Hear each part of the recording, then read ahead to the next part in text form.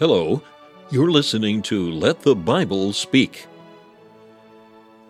Let the Bible Speak is the radio ministry of the Free Presbyterian Church. Stephen Pollock is the pastor of Free Presbyterian Church of Malvern, Pennsylvania. The church is located at the junction of 401 and Malin Road. Thank you for joining us today as Dr. Pollock opens the Word of God and lets the Bible speak. 1 Thessalonians chapter 5, and let's read together from the verse number 1. But of the times and the seasons, brethren, ye have no need that I write unto you. For yourselves know perfectly that the day of the Lord so cometh as a thief in the night. For when they shall say peace and safety, then sudden destruction cometh upon them, as travail upon a womb with child, and they shall not escape. But ye, brethren, are not in darkness, that the day should overtake you as a thief. Ye are all the children of light, and the children of the day. We are not of the night, nor of darkness. Therefore, let us not sleep as do others, but let us watch and be sober. As our studies in Revelation were drawing to a close, I was at the same time reading through these letters of Paul to the Thessalonican church. And the closing chapters of Revelation were highlighting the glories that would accompany the return of Christ. The church in the first century were encouraged to persevere in light of Christ's return. And that was true for the 7 churches in Asia to whom the Lord wrote in Revelation 2 and 3. Indeed, it was true for all churches in those days, and it is still true today.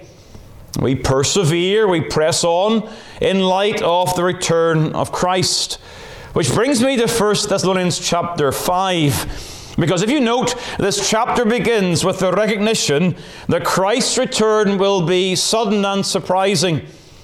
It says there in verse number 2, For yourselves know perfectly that the day of the Lord so cometh as a thief in the night. For when they shall say peace and safety, then sudden destruction cometh upon them. And there is a recognition of the suddenness and the surprise of Christ's return. Of course, the same language is used in Revelation chapter 16 in the words of Christ, Behold, I come as a thief. Blessed is he that watcheth and keepeth his garments. Also, of course, 2 Peter chapter 3, verse number 10, But the day of the Lord will come as a thief in the night. And so we understand the consistent theme is using this picture, this metaphor, to describe the nature of Christ's coming. But what is significant in 1 Thessalonians is Paul's encouragement that this day of Christ will not overtake the people of God. That they will not be overtaken as a thief would overtake someone. Verse number 3, But ye, brethren, are not in darkness, that the day should overtake you as a thief. So you're not like the ungodly. You're not like those who will suffer destruction on that day. You'll be safe on that day. You see, when the previous verse is considered, the verse 4 speaks of that day overtaking them. The previous verse speaks of destruction. And the implication is, of course, that Christ's day, his coming, will not bring destruction upon the believer.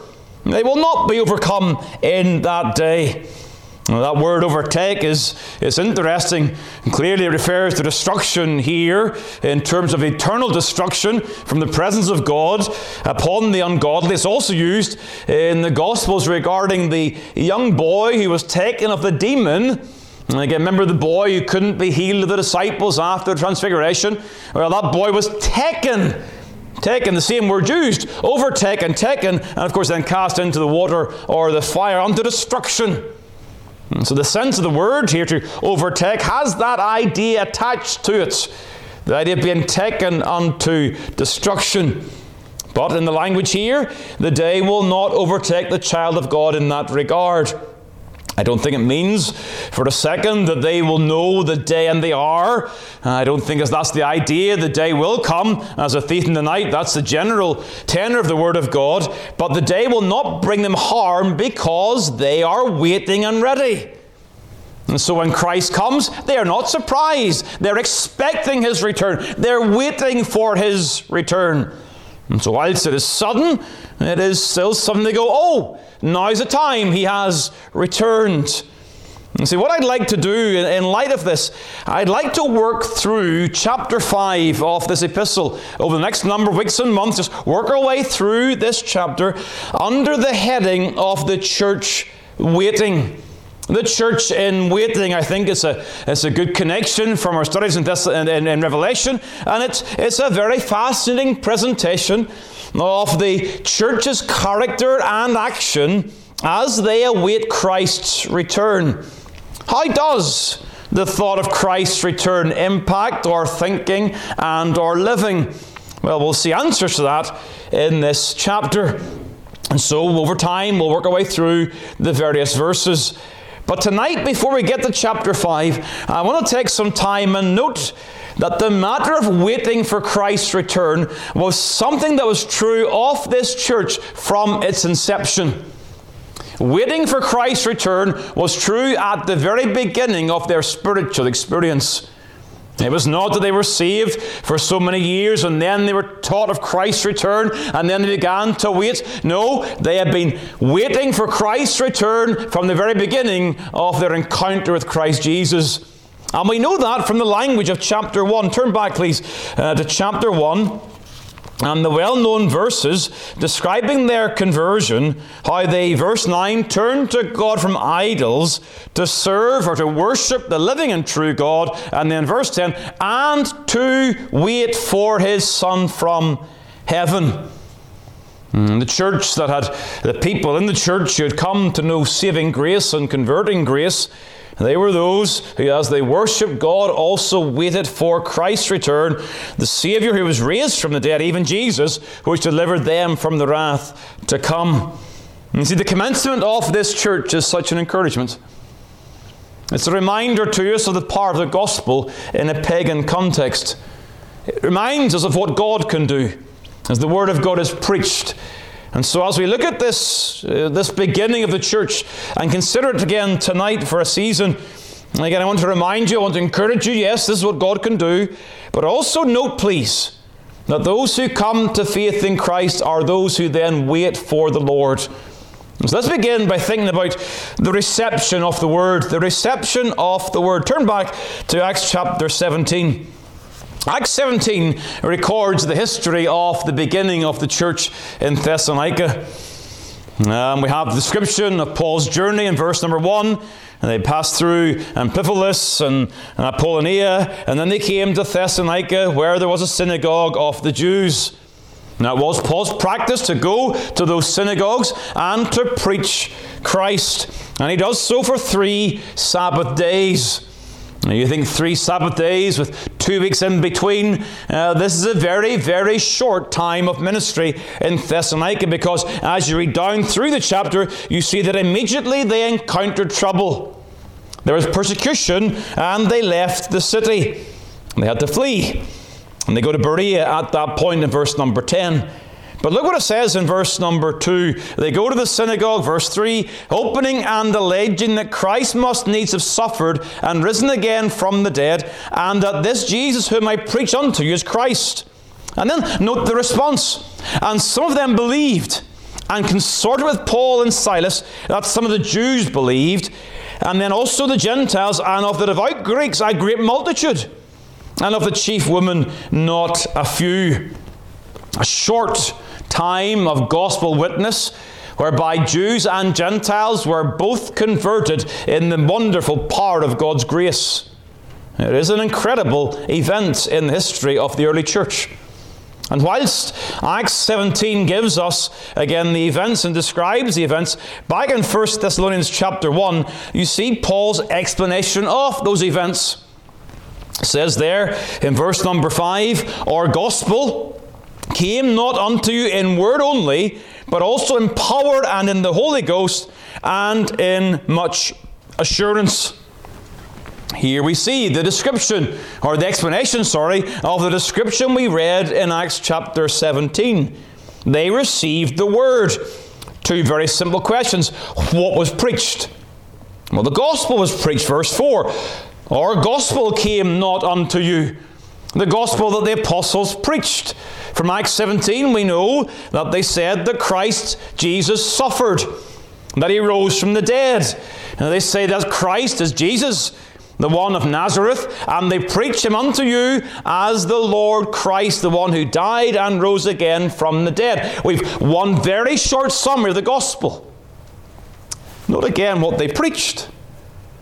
They preached the details regarding who Jesus was as the Christ and is as the Christ, and the events of his death, burial, and resurrection. They announced the events of the gospel. That gospel was what changed these people's lives. We must get away from some idea that we need additional information or some bulked up study of the gospel to then convince people in this new intellectual age. The simple facts of the death, burial, and resurrection of the Son of God is the gospel content, and that's what God used to save souls. And if we are embarrassed of that or think it's not enough, may God have mercy upon us. We understand this is the Word of God, the power of God unto salvation. And we see it happening here in a place where there should have been no hope. The Jews were against the gospel. And the Gentiles, they were fond of their Greek wisdom. And yet, both Jews and Gentiles under the gospel come to believe the Word. How? Well, what was preached? The gospel. How was it preached? Well, verse 5 tells us it was in the power of the Holy Ghost. That's what makes a difference. That's how lives are changed. The right message preached in the power of God. You know, many of the modern program-driven agendas are birthed in doubt as to God's will to change souls through the gospel preached. I suspect, I understand the reason. We've lived in days in recent decades when there's been little outward fruit of the gospel in the nation. And so more and more churches conscious we must grow, we need to be bigger, we need to be an impact in the world even. And so therefore the gospel's not doing that anymore. We've got to think of some programs. We've got to make sure we draw people in for this reason or that reason. And the church becomes an organization of programs, and it lacks the power of God. You see, the reason that the gospel is not going forward and seeing souls in the numbers that we hope is complex. We've got to acknowledge the sovereignty of God. We've got to acknowledge the widespread apostasy in the world. We've also got to acknowledge that in God's sovereign will, the power is absent at times in the preaching of the Word. We've got to examine ourselves. Is there a problem? Is there sin in the camp? Is there sin in the preacher? Is there sin somewhere that's impairing this situation? Whatever it may be, it's a complex situation, but it is not solved by man's ingenuity. Amen. Doesn't fix it. It's the power of God attending the simple preaching of the gospel that's used to save souls.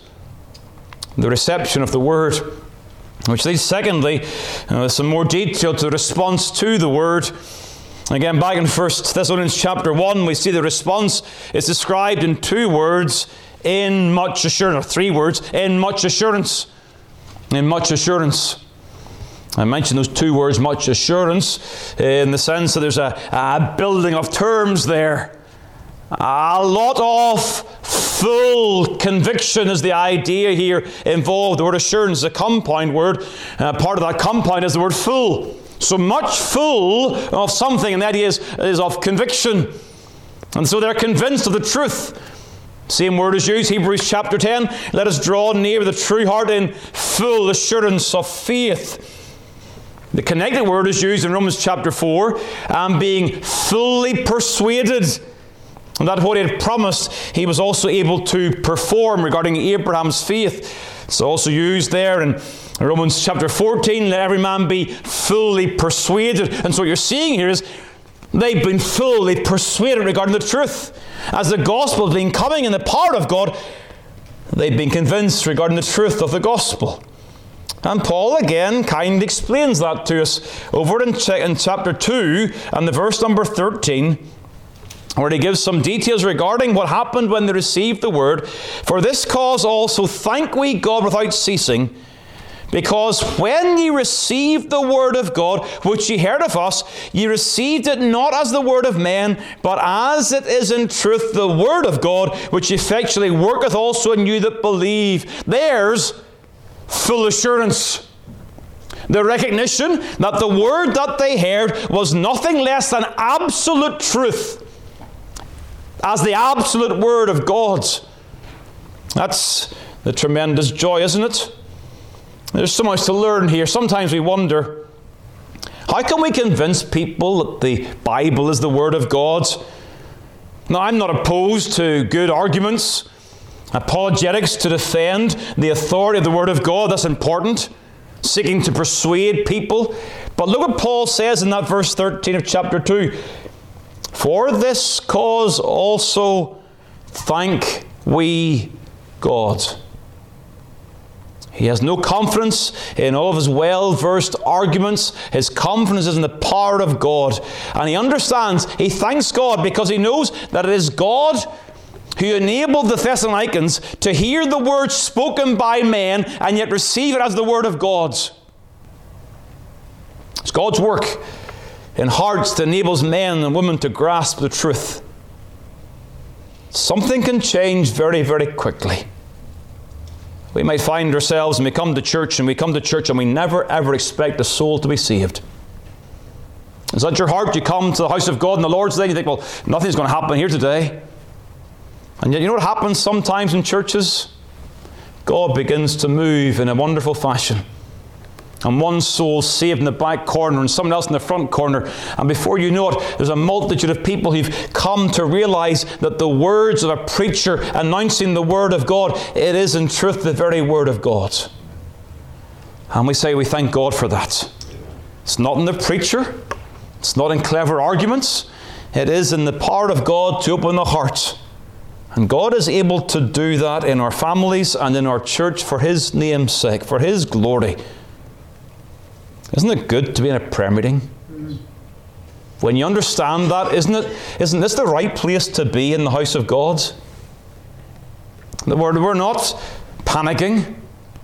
We're not floundering in doubt and unbelief. We are reminding ourselves again that conviction regarding truth comes as God works in people's hearts. So we must pray. They're convinced about the truth. They're converted to the truth. Secondly, this is again the response to the word. They're converted to the truth. Back to chapter 1, verse number 9. And we read about their conversion. How you turn to God from idols to serve the living and true God. This is all about the heart. Because the word for serve here is a word for worship. Turning from worshipping idols to worshipping the living and true God. This is conversion. The language, the grammar speaks of a once and for all action. You turned once and for all. You left off your idols and you turned to serve the living and true God. Now, it may well be the case that this turning was a literal turning from literal idols. Perhaps they were walking towards idols, statues, man-made false gods. But of course we know the definition of idolatry is much broader. We know from Ephesians chapter 5 that the covetous man is an idolater. And of course idolatry is anything that takes our devotion away that's due to God alone. Anything. It's a direct challenge to anything in our lives. It might be family, it may be money, it may be work. Whatever demands our attention and our time and takes our hearts away from God is an idol in our lives. And this world is full of idols. I think it was Calvin said, the heart of man is an idol factory. Always making new idols. We will never cease to make new idols. But here these believers, they've come to know the living and true God and they've turned.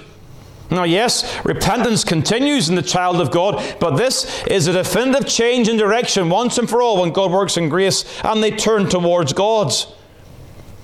It's significant where it says, ye turn to God, and the same words are used in verse number 3, where it says, your faith to Godward. Again, back in the original, those are the same phrases used. And so what you see here is repentance in verse number 9, turning from idols, accompanies faith in God, verse 8 and 9, and that's conversion. Faith and repentance. Turning from sin, turning from idolatry, to serve the one true and living God. And how radical this change was.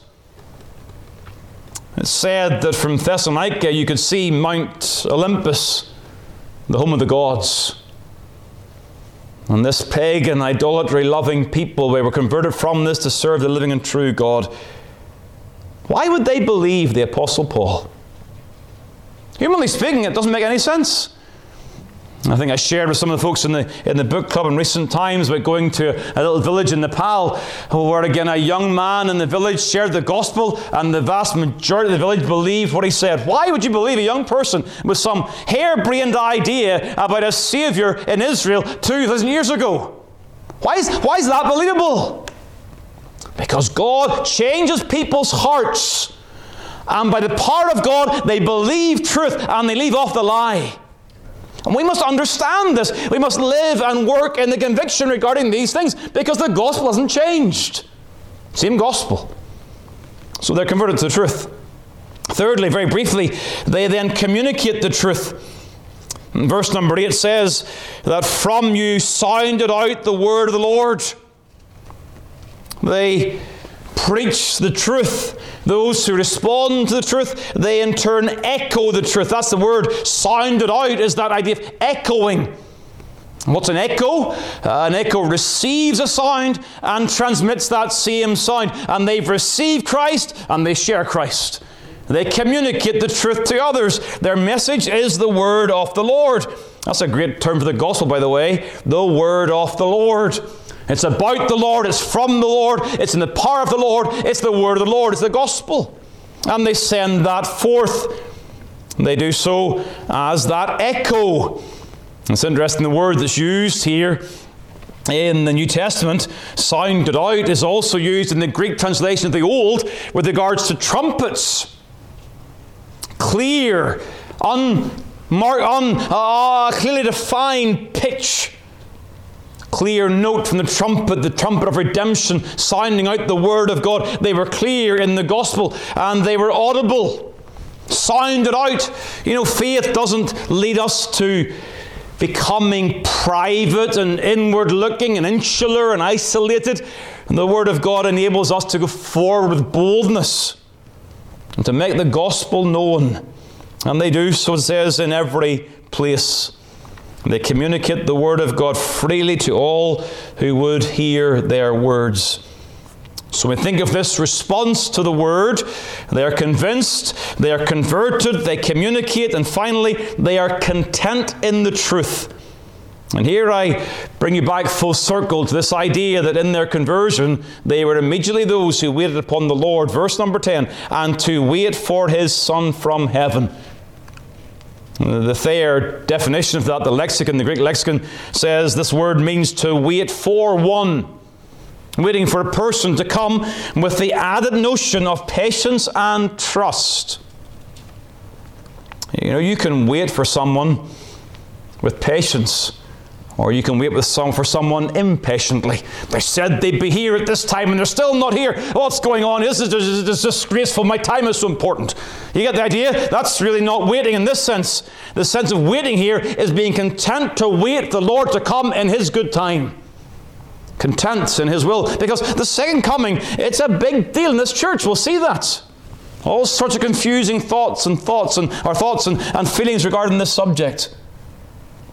But they're content to wait for the Lord. Waiting for the Lord is a sign of conversion.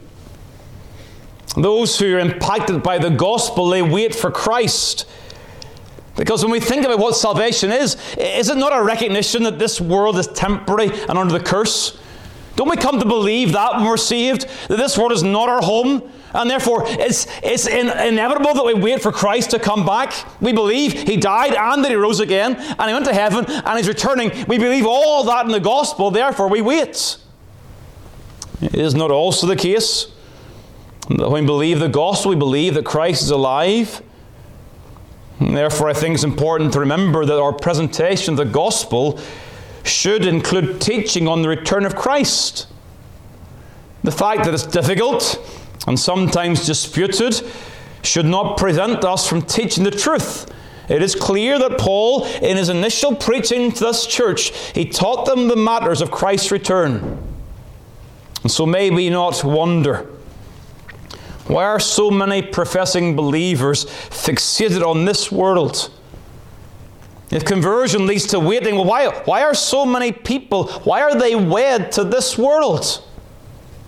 Why they live their lives as if this world is all there is? You say you're waiting, but in your practice, it's like there is nothing to wait for. Why do so many churches focus on what Christ can do for you in this world? We think that's a better way to evangelize? Talk about how Christ will give you a better life? When the Bible's clear, the apostles preached the resurrection of Christ and his return in the recognition that this world will be burned up and Christ will come and make all things new. That is our hope. That's our expectation. Now, of course, it's better to walk in this world as a believer than an unbeliever, but our preaching must make it very clear that we are indeed preaching the world to come. Christ's return in his glory. And so the Lord's resurrection and his return must be in the forefront of our minds if we are truly to be New Testament Christians.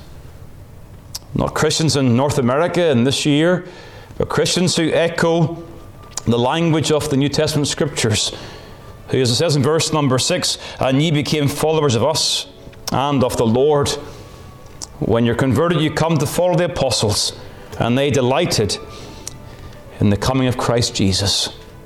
And so, if we live like this, it will be a great help in comforting and challenging us in this world. And that's what we'll come to in chapter 5 in the days to come in the Lord's will.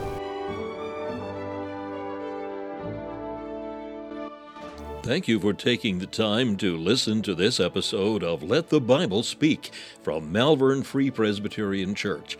If you'd like more information about the gospel or the church, please call 610-993-3170 or email malvernfpc@yahoo.com.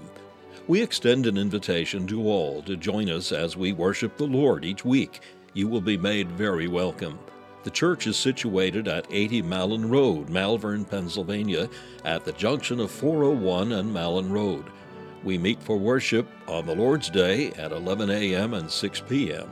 A Bible study and prayer meeting is also held on Wednesday evening at 7 p.m.